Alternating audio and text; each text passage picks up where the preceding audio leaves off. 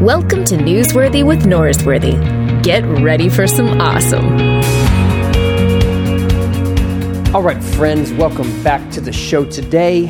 I'm in my living room, my house, with two of my long-standing friends, two of my good friends, one of the only mother-son combos we've ever had on the podcast, Beverly and Josh Ross. Welcome to the show, friends. What's up? It's great to be here. Yeah. It is so What good are to the be mother-son duo have you had on a podcast before? None. I can't think of any. As I'm saying that, I'm going, you guys are the only ones, which, I mean, has to be one of the, I'm not saying it's the best accomplishment of your life, but it's top 5, I would think. Yeah, it's up there. Yeah. For sure. The mother-son, like who are both preachers, how does that work? Because obviously Rick, Josh, his father, Beverly's husband, preaches. Brother Jonathan, worship leader. So you got a bunch of preachers, and obviously Casey Ross, Josh, your wife, is a very gifted one as well. So how do you guys like fight over who says the prayer at the dinner table for like Thanksgiving? Yeah, I mean, usually it's given to a grandkid, and who knows what they're going to grow up to be. Yeah. So not really, man. We got a lot to say when we're together. Yeah, I bet. A lot of talking. I don't think we're never short on words or stories to share. No. Yeah, a lot of stories. Yeah, a lot of stories. A lot of good stories here. And, okay, so you guys have a book. It's called Scarred Hope. It comes out like this week, whenever the podcast is released. And I've not been excited to read it. I've not been excited to read it at all because, Josh, you told me I'm going to cry before I get to the 3rd chapter. And you're 100% right because it's about grief. And I don't want to talk about grief. I don't want to read about grief. And you were 100% right. Didn't make it through the first 3 chapters without crying. Why do we have to write a book about grief? Why do we have to talk about grief today, Beverly? I'm happy. I'm feeling like a good day. Some friends are at my house. We could be talking about so many things that are more exciting than grief. Why do we have to talk about grief today? I do feel like we probably should put a subscript somewhere in the book that says start with chapter 3 and then go back and read chapter 1 and 2 when you can. But this book was birthed out of a really dark chapter in our personal lives 10 and a half years ago. My daughter, Josh's sister, died. And those 2 chapters, I think really when I started writing, it probably was more like 4 chapters. And I just had to weed it out and take it down and take stuff out, but it was so therapeutic for me I'd never written it before. Yeah. And so just to write. But we have a grief story. And through that grief story, we have been students. Yeah. We've learned a lot. And it's very before and after when you have, the way I put it in the book is when you have a day, we all have one that's the worst day of our lives. When it's your turn to have that day, we all have before and after stories. But then sometimes it's things that you learn after that got rooted before. And so it's hard to tell when some of those things started. Does that make sense? Yeah. It's hard to tell when some of those things started because they grew after, but they were birthed before.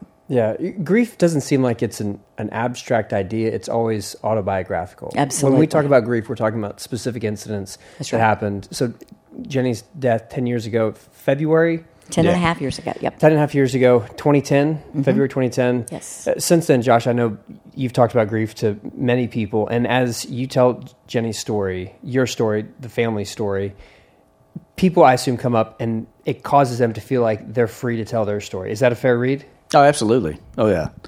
And I think that's the way it's supposed to go. Like, hey, we wrote this book. It's somewhat memoirish. It's narrative. There's stories about our family, but we try to do this in a way where you have a story to tell too, and it's worth telling. And what does it mean for us to be people who model empathy? Because it takes a lot of that for you to actually be willing to hear someone's story. Yeah. So, yeah. And let me back up just for a moment. Is that all right? Yeah. Kind of give us a little bigger scope. One is, this is my 4th book to write. 2 of them I've co-written with people. Yes. One with my mom, who's been, I think today is her 3rd time to be on your podcast.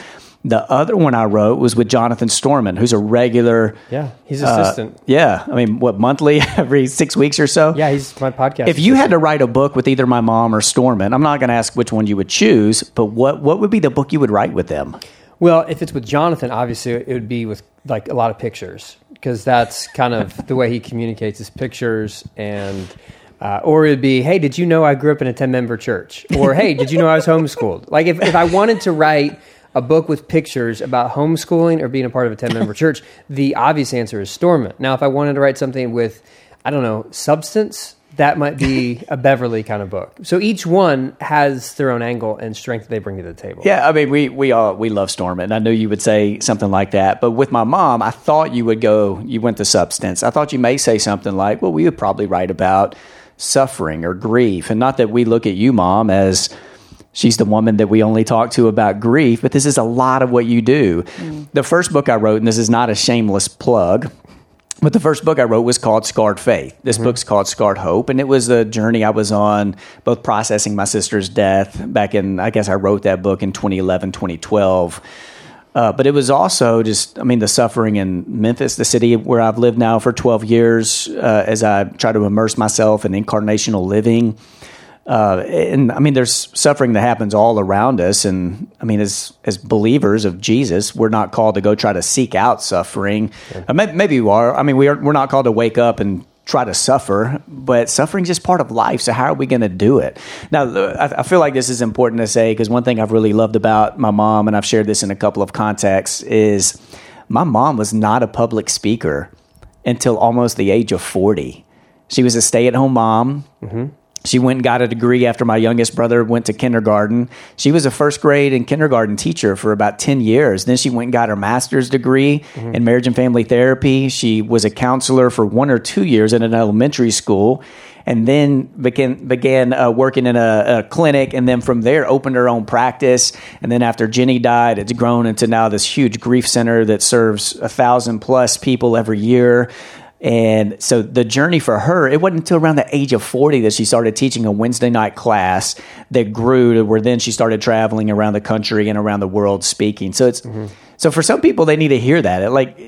Sometimes you have to get through some seasons of your life before you find that thing you're most passionate about. Yeah. And now that she's been 10 years on this grief journey, it was actually in October of 2018 when she called and told us that she had cancer, which she's cancer-free now. Yeah. But when she called and told us she had cancer, that I called her 2 days later and I said, Mom, I think we need to write a book. As you process your own journey right now, there's so much in you. There's so much wisdom that people need to hear. So a lot of what has happened with Scarred Hope is I wrote some of this, but and not that my mom needed me to serve as a prompt, but I wanted to be that encourager to come and hey, there's a book inside of you, and I want to use whatever experience or wisdom I have, which isn't a lot of it, but to try to get this book out. Yeah. So this was a journey that started in October 2018. Wow. Beverly, before Jenny's Hope, which is the counseling center that you run now, which focuses on grief, how much grief counseling were you doing before Jenny's death? Quite a bit. In fact, I taught a grief workshop in Africa before Jenny died. Mm-hmm. I knew grief. My spiritual plunge, when Josh is talking about I started speaking, was my best friend died very suddenly. And so a lot of my spiritual roots were formed around a death experience. Mm-hmm. But even as I say that, I remember walking out of the hospital that day saying something like, in my mind, not out loud, I didn't know it felt like this. I'd taught it. I had been to workshops where I learned. I'd read about it so I could help clients.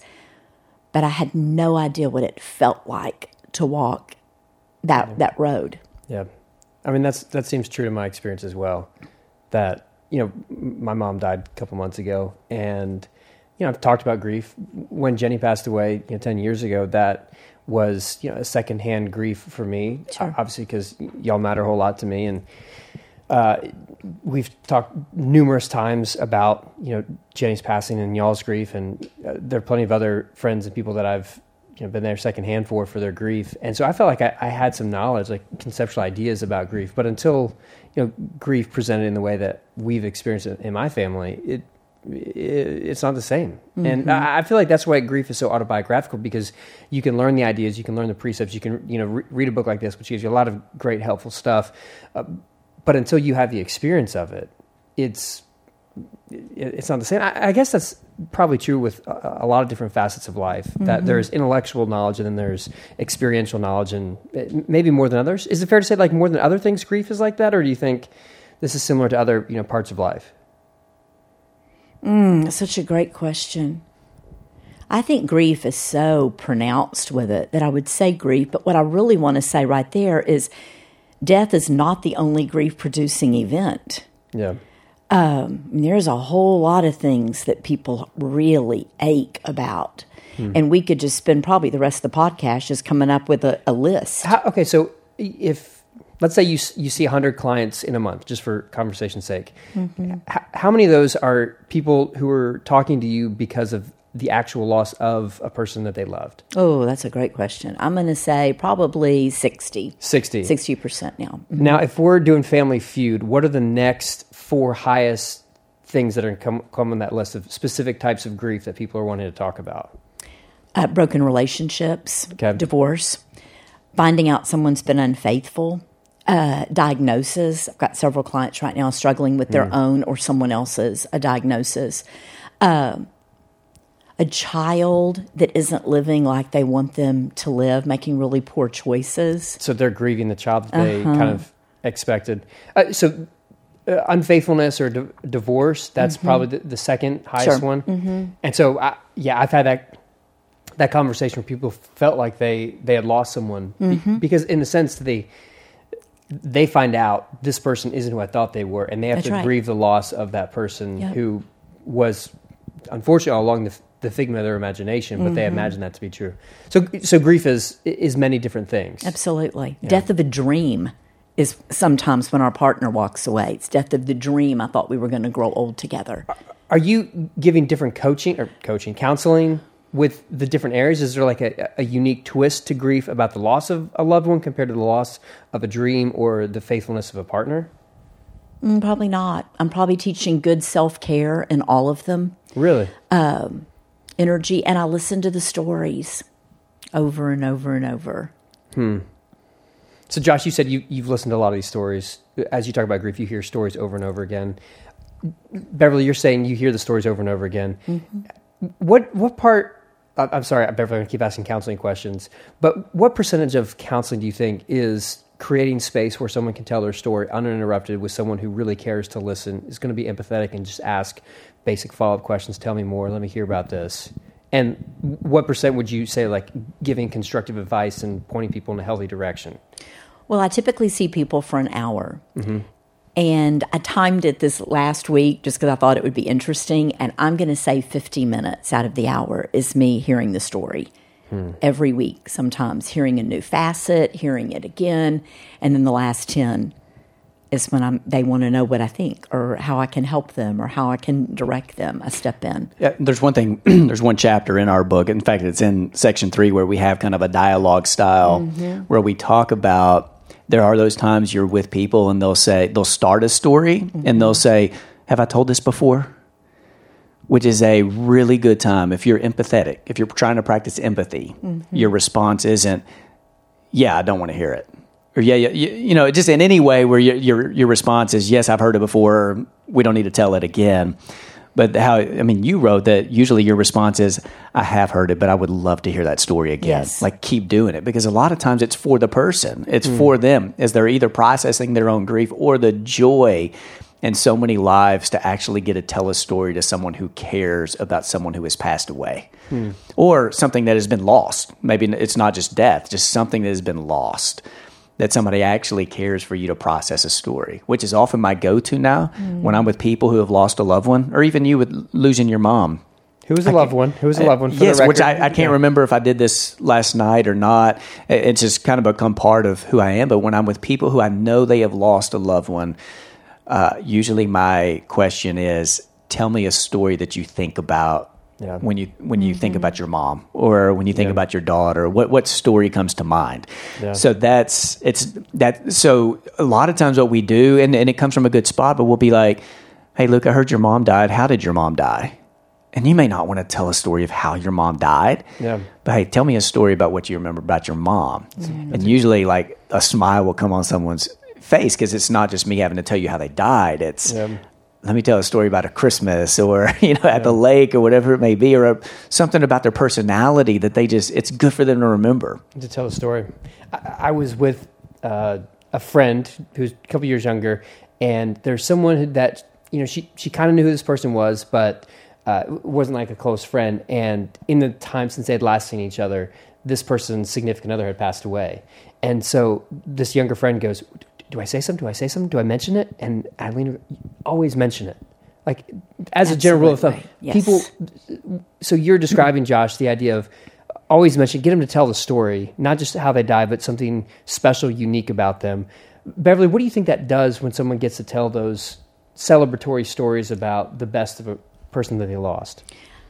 I think it helps us remember the life more than the death. Mm-hmm. I don't want Jenny just to be known for she was a beautiful 31-year-old who died. Mm-hmm. I want her to be known she was a beautiful 31-year-old that had a gorgeous life. She did some amazing things in her life. And I believe by telling the story over and over again, it's like the adage we use repetitively, but peeling that onion, it allowed me to go deeper and deeper and deeper in my own heart when I could sit with people that I felt safe with, that I didn't feel like were trying to fix me or rush me or shut me down.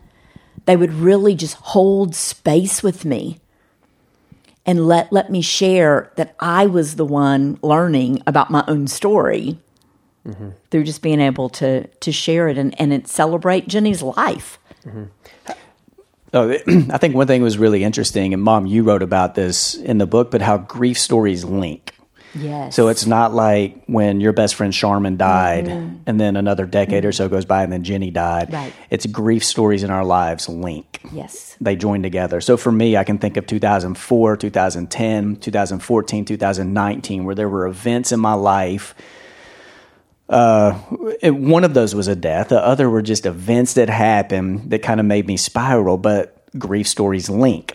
So when I'm with my therapist, usually we'll talk about something, but then by the third or fourth session, we're talking about something that wasn't even the reason I called her, like, hey, I need to process something. She ends up asking questions. And you write about this in the book, that a lot of times by the third session with clients, they're telling stories or unpacking brokenness that wasn't there. It wasn't the reason that brought them in. That's right. Because all of these stories, they somehow like weave themselves together. So we're on this journey. We're suffering just a part of our life. And there is a way to embrace hope and adventure and joy, even though all these stories of pain do link in our lives. They do. I want to go back to telling the story for people who are grieving not with the loss of someone. I want to come back to that, so don't let me forget. But Josh, to that, the person, the couple who wrote the foreword for the book, Mike and Diana Cope, Mike had said years ago, and I've clung to this from 7 years ago, where Mike was referencing the death of his nephew and then the death of his daughter. And he said that grief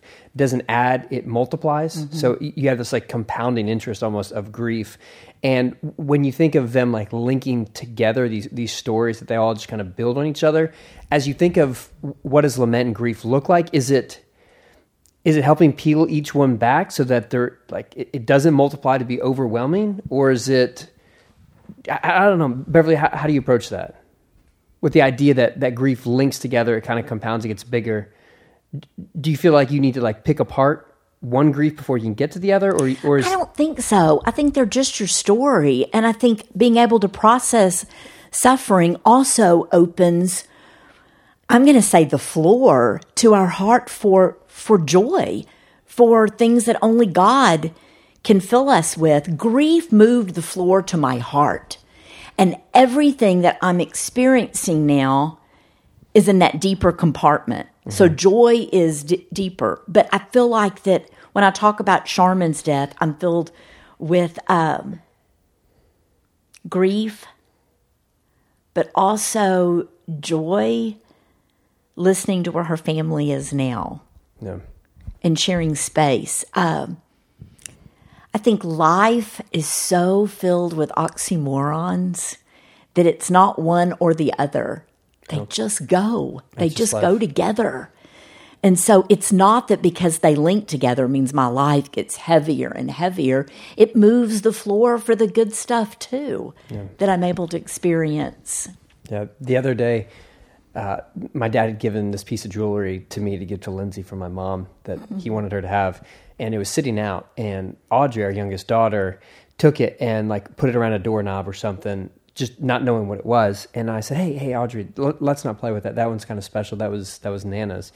And, I go back into the room or something, and she sets it down, and I come back and she's crying. And she goes, why'd you tell me about Nana? You made me so sad. Now I'm just sad thinking about Nana. And so she was, just crying, really upset. And, I'm sure that's a conversation you've experienced multiple times. But, I told her, I was like, the reason that we talk about Nana, even though it makes us really sad, is that like the sadness is almost like the wrapping paper around the gift of the memory. And the memory is the joy that we get to hold on to, even if it's wrapped up in, painful moments that come up first and foremost. Mm-hmm. A phrase you use a lot in Mom, I'm asking you, a phrase you use a lot in grief and also throughout the book is a phrase of we learn to carry our grief. Mm-hmm. It actually, it became part of the subtitle, right. Learning to carry grief. So unpack that. I think that could help some people right now. Well, a lot of times we talk about being healed from grief. Yeah. Usually first session when I can't wait to be healed from this pain. I'm like, healing isn't the goal. To use that language implies that grief is wrong or it needs to be fixed, it's sick. And to say it's healed means it won't exist anymore. But I love the language of we learn to carry our grief. And the goal in my counseling work, the goal in my life, is to learn to build emotional and spiritual strength, muscles, to carry my pain. Mm-hmm. Because this is what happens. I learned this in my own grief counseling when I was sitting with a grief therapist. Love and grief are so linked, you can't separate them. We only grieve what we love. And he told me, I love this. Luke, I hope I've said this. I love this. He said, instead of saying, I'm grieving Jenny hard today, what if you said, I'm loving Jenny really hard today? And that's just a switch for us of giving that language with your daughter. Yeah, we're sad, but you are loving her. And that's where the tears come, but it's also where the giggles come when we remember sweet times we had. But I don't like the language that I'm going to be healed from it, because then I think when I have a grief moment, it surprised me and can sometimes feel more suffocating when I act like it's gone. But I learned to hold space. I learned to carry it. Mm-hmm. The story we tell in a book is a story you told me about. It's in a movie. Nicole Kidman was in a movie called Rabbit Hole. Yeah, Rabbit Hole. And it's this powerful scene. Her and her mom are standing in an attic. Both of them had experienced grief, a loss of a couple of people in their family. Mm-hmm. And Nicole Kidman's character says, will it ever go away? And the mom says, no, it doesn't ever go away, but you learn to carry it. Yeah. She said, it's like a brick that someone sews in your pocket. Mm-hmm. And at first, that's all you think about. You're carrying a brick in your pocket. But then you kind of forget it's there until you bump into the kitchen counter. Yeah. And then you remember it's there. You reach into your pocket to get a Kleenex or your keys, and you remember it's there, but you learn to carry it. Mm-hmm. And that was just a whole image for me, not just as we wrote a book, but as I even live a life as a pastor pouring into people, is just how do we learn to carry our grief and carry our pain in a way that's healthy? Yeah. Beverly, you'd used that metaphor or anecdote multiple times before, and I've since repeated that multiple, because it seems to be so true. Like, it's just always there. You're going to bump into it. Our mutual friend Josh Graves told me a couple of weeks ago, he said, the best metaphor for grief I've heard is that it's like you're standing on the shore with your back to the ocean, and a wave's going to hit you, but you don't know when it is. That's right. And so it's the same metaphor, like you're going to bump into something knowing the brick is there, or you're going to become aware of it. It's just always there. It's a new normal. It's a new part of what life is. And it seems that one of the things that happens with grief and loss is that you become very aware of regrets. Because the thing about death is that death is final, and there's no way to go back and undo or to fix, or there's no second chance, there's no ability to amend those things. And you just have regrets. One of the ways that you tell the story of Jenny's death in the book is, the line is, you say that the wimpiest antibiotics would wipe it out, referring to what she had. And I can't imagine it would be very easy for me to look back and go, shoulda, woulda, coulda. Like if I would have, I should have, I could have, and then this wouldn't, be our reality. I know that's very common for a lot of people. It's not out of the normal conversation of my family. Just what could we have done? Could we have done something different? I assume that's a common thing in your practice, Beverly. Sure. And how do you talk about letting go of the regrets of things that you can't change? First of all, this is in some of Dr. Brown's work, Brene Brown. We made it 25 minutes without a Brene reference, which Yeah. It's longer than I thought, as was the Brene Brown reference in the book happened much later than any of us expected. Because Yes. Beverly, we know that you love Brene. I do love Brene. As I love Brene a whole lot. Josh doesn't care about Who's it. Brene Brown? Just joke. We'll talk when the podcast is over. Before you get dinner tonight, we'll solve that one. Oh, he's such a Josher. No, but what were we talking about? We were talking about regrets, and then we talked about Brene has a line. What Brene says in the book, Rising Strong. She says that every person is doing the very best they know how to do in the moment. Yeah. Now, we can reject that statement, and we can say, no. I know people that are not. They may be, and I'm a better counselor when I believe people are doing the best they can do. That also means, Maya Angelou, as soon as I learn how to do better, I'm going to do better. Yeah. But I think that is a true statement, that given the information we had early, we were doing the best we knew how to do. I also write, and really had to not make the whole book about this one, but I believe life, I believe death, I believe grief gives us lots of opportunities to practice forgiveness for other people and for ourselves. It is a movement of grace. And it's not helpful. Oh, how many times have I talked about this the last week with clients? It's not helpful to blame people. And I love the phrase I just used. It's not helpful. What is helpful in grief? What makes you feel better? And being angry about something, that doesn't help. And so what we've got to do is, yes, feel the emotion with that. Feel that. Talk about that. But then in order to move through it, it doesn't mean we condone what was done. I don't say, it's okay you didn't give Jenny an antibiotic. No big deal. I don't condone that. But it's not going to be helpful to the way I live out the rest of my life. Yeah. I do believe a PA, who she saw for the diagnosis, did the very best she knew how to do. We do not know, we still don't know if Jenny had a strep test or not. We would ask Jenny, she would say yes sometime and no sometime. We don't know the answer. As I just said that, Jenny was diagnosed with the flu and was septic 2.5 days later. Mm-hmm. Because what she had is group A strep that had gone without the wimpiest of antibiotics. So that's where that... Brene's chapter is just really brilliant on doing the best they can. Yep. And, there's a line that she says where someone tells her, I don't know if it's always true that people, but my life is better off when I am. And she has this great story. She's at this conference and people are rude. And so she goes to her therapist and she wants her therapist to take her side and chew these people out because they wronged her. And, she gives, Brene the line, people are doing the best they can. And so she goes to the bank and she's still thinking about this. And there's, a racist customer and there's an Army veteran who's the recipient of some of these, racial comments or undertones. And he says, that person's probably doing the best they can. I don't know what's going on at home.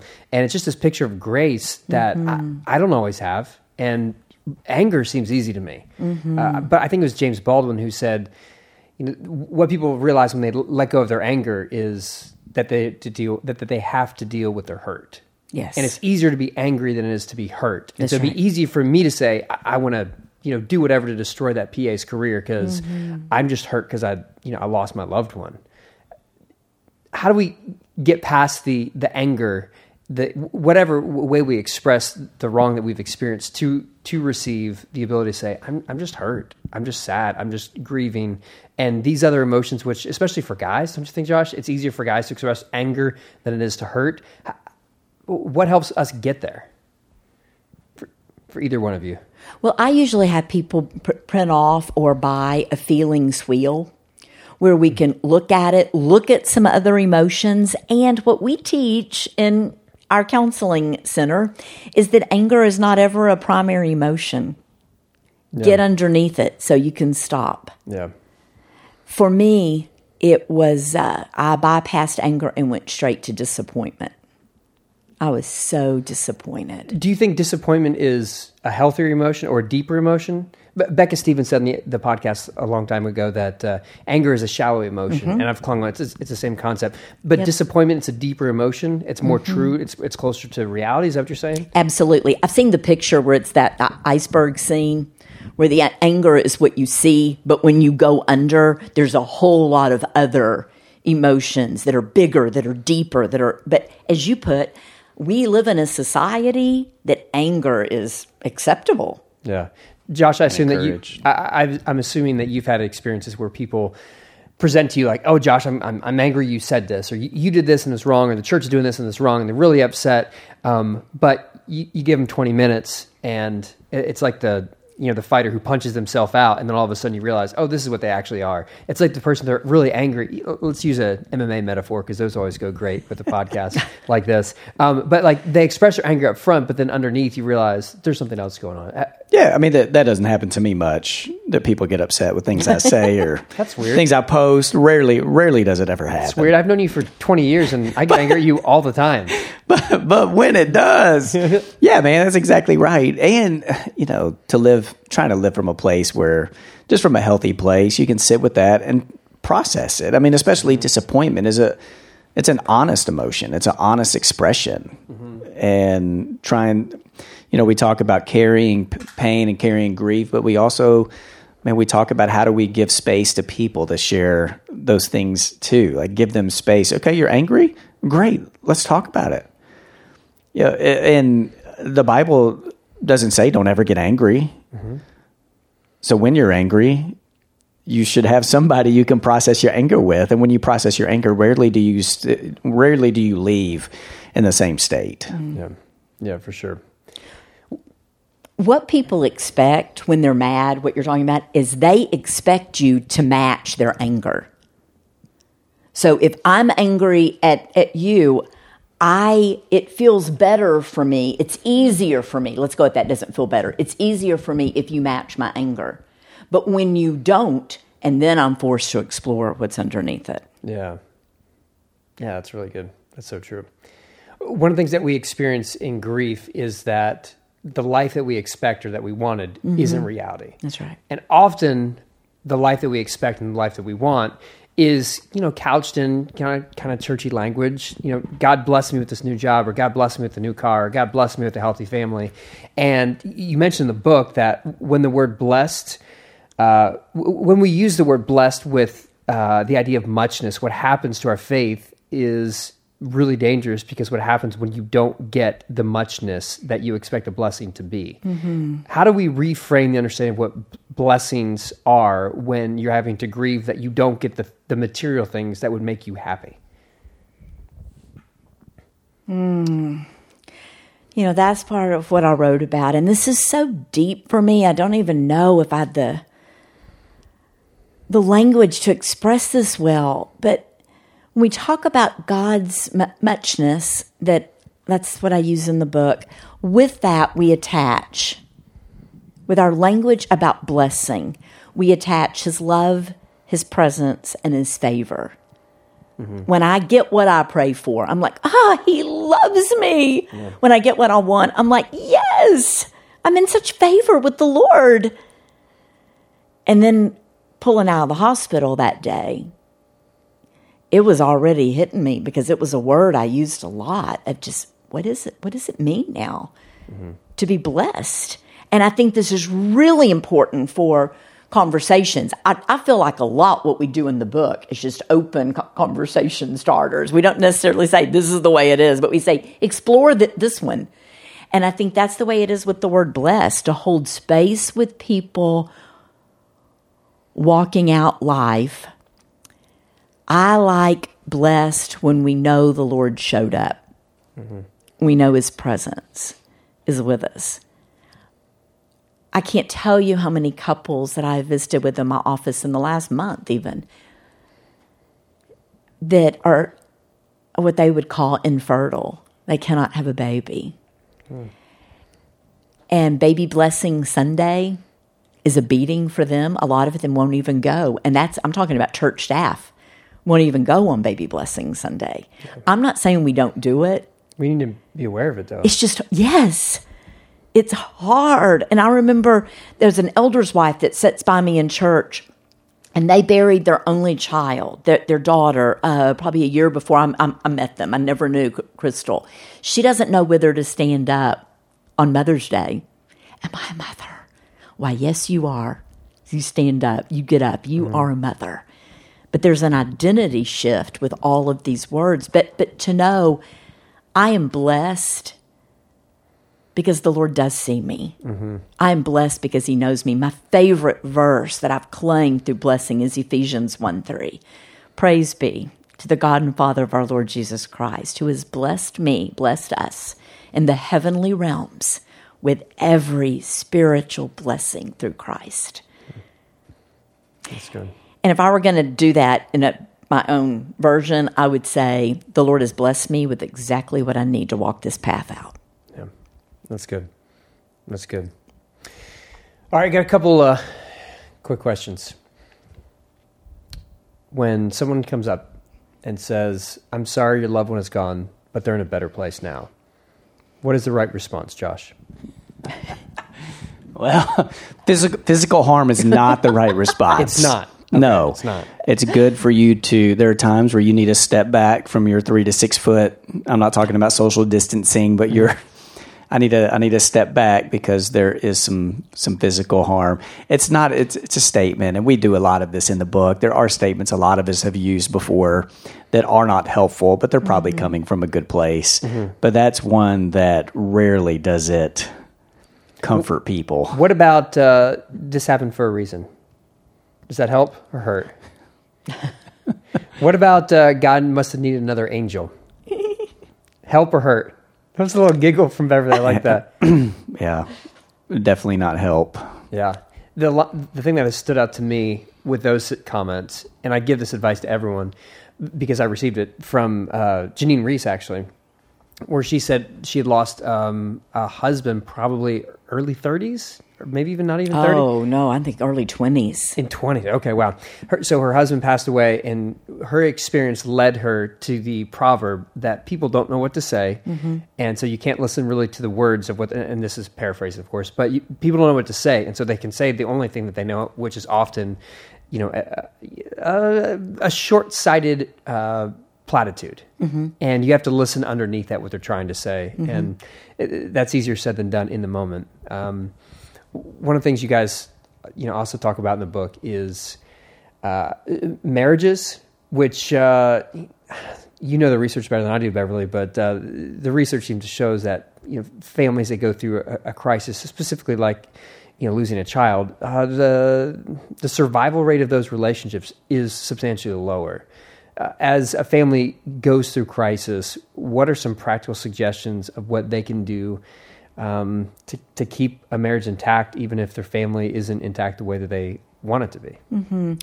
David Kessler writes about this in his new book, which is excellent. It's called The Sixth Stage of Grief, Finding Meaning. And he says that, in his opinion, and I totally agree, is that the reason that relationships are hurt is because people judge other people's grief. If you don't grieve like me, you're not grieving the right way. So true. So true. And Rick and I, my husband and I, are totally different personalities, and we did not grieve the same. And so what we did, and which is, it's what I encourage with my clients, become each other's students. Tell me more about that. Be curious. Yes, be curious. Ask questions. We still do that. If we sit on the back porch, we do most nights, and he'll say something like, "How you doing today?" Maybe once a month or whatever. And I know he's speaking specifically about, how you doing about grief? And we talk about it for a minute because we're different in the way we handle it. 10 years later. Yes. Still talking about it. Yes.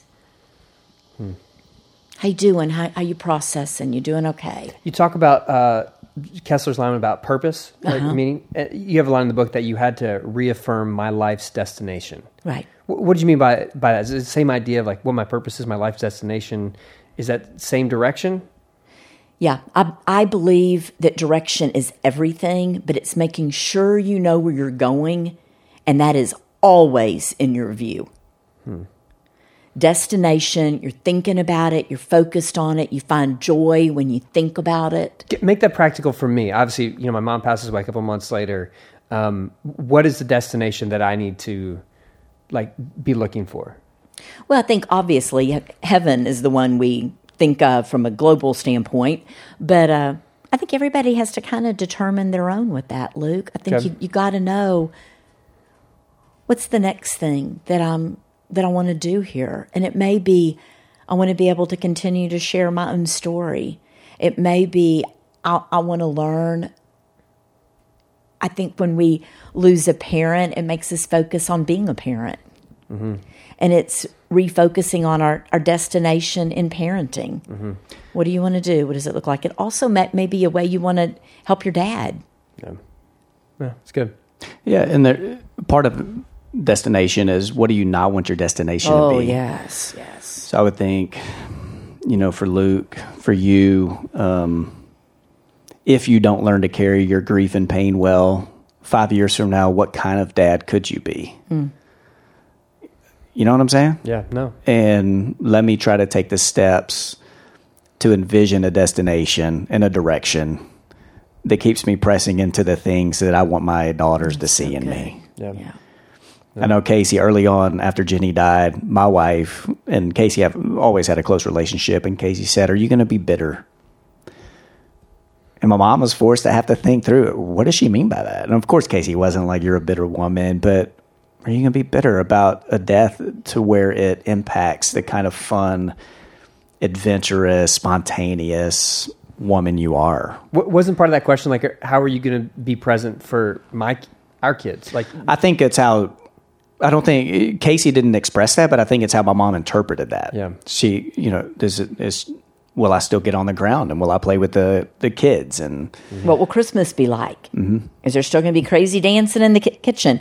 The interesting part about that story is I answered the question before I knew how I was going to live it out. Yeah. I said absolutely not. Because that was the destination. That's right. And then I pondered, how am I going to live into that? So you're reverse engineering. This is the kind of person That's right. God has created me to be. That's right. This is the kind of person I want to be, and I'm going to make the steps necessary to get there. Well, and Jonathan opened his sister's funeral with a beautiful story. I was telling this story way before Jenny died with her permission. But Jenny and David struggled with secondary infertility. They had one little girl and then just could not have another baby. Mm-hmm. I mean, I say we because it felt like pills and surgeries and treatment the price of a small car. There was a lot going on with that, but just could not have another baby. And one year we decided, I think it was Josh's idea, I know it was, why don't we all fast something? Give up something every day to remind us to pray for Jenny till either she has a baby or comes to peace, was the language. We did not tell Jenny and David that. A few months later, probably 8 months later, Jenny called a family meeting at Thanksgiving and said, "Mom, do you remember when I was a little girl and you taught me to plan my funeral?" I said, "I do remember that." Let me say right here, I never thought I'd be present for it, but I remember that. And what I did with my children is I taught them to pick out 2 or 3 characteristics they wanted their life to be known for. What words do you want said about you at your funeral? And live into those words. That is a destination. Yeah. Jenny said, "I don't want people ever walking by my casket and saying, 'Oh, there's that poor infertile woman.' But I want people walking by my casket someday and saying, 'There's a woman who continued to serve and praise the Lord when she didn't get her way.'" And Jonathan said, "And today that's our family. We didn't get our way, but we're not walking away." And I declared that before I knew how I was going to live it out. No, that's beautiful. Well, reading Scarred Hope and having these conversations, Beverly, have brought up one detail that I will always remember about February of 2010 is a couple months later, I get a call from Josh. And Josh and I have known each other for 20 years now. And Josh knew, back in college when Lindsay and I got married, we got dogs. And so Lindsay got a ring, I got a dog. His name was Chief. I feel like I got a better deal out of the equation than her. Like the dog was way better than that ring. No offense, Lindsay. I'm not giving you a new one. But, anyway, I'm just saying, like, we love this dog. Very special to us. And Josh didn't have a dog at the time. I'm not saying he didn't like Chief, but it wasn't like... You love our dog Oliver, who's sitting on the couch next to your mom right now, more than you loved Chief back then. I think that's fair to say. Anyway, so Chief passes away probably 2 months after Jenny had passed away, or maybe not even that long. And Josh calls me up, and he said, "Hey, I heard that did Chief pass away?" And it was. I'm getting emotional now. And I said, "Yeah." And he goes, "Man, I'm sorry I didn't call about it." And I thought, like, for as much as I love this dog, it's trivial compared to your sister and, the mother of your niece. And, the fact that he reached out and expressed compassion in a time when, he had all the reason in the world to only care about himself is, one of the reasons I'm really grateful for the son that you raised. You and Rick did a great job raising all three of your kids. So thank you. Anyway, the book is Scarred Hope. People go get the book. And if you get the book, leave a review. If you don't leave a 5-star review, you're dead to us. So Beverly's coming for you. She will come for you. It's only available on Amazon. Amazon. Ebook or physical book, Amazon. They own the world now. Just give it to Amazon. That's all. You just go right there. Yep. That's what everyone's going to do anyway. 70% of books are sold through Amazon. It's not like people are like, "Hey, let me go find a Barnes & Noble." No offense to those of you who have bought a book of mine at Barnes & Noble. But for everyone else, Amazon, go get it. Scarred Hope, it is out now. And these are people I love a whole lot. So go get the book. We love you too. Thank you. Yes, we do love you. Thanks for having us on, man. Yeah, yes. And this is Oliver sat here for the whole podcast. My dog Oliver. Some of you might remember when Richard Beck was on the podcast and Oliver tried to destroy it. So I think Oliver likes you guys more than Richard Beck. Well, we do love Oliver. Yeah, there it is. He feels the love. Thanks for checking out Newsworthy with Norsworthy. Make sure to subscribe to the podcast on iTunes. You are now adjourned.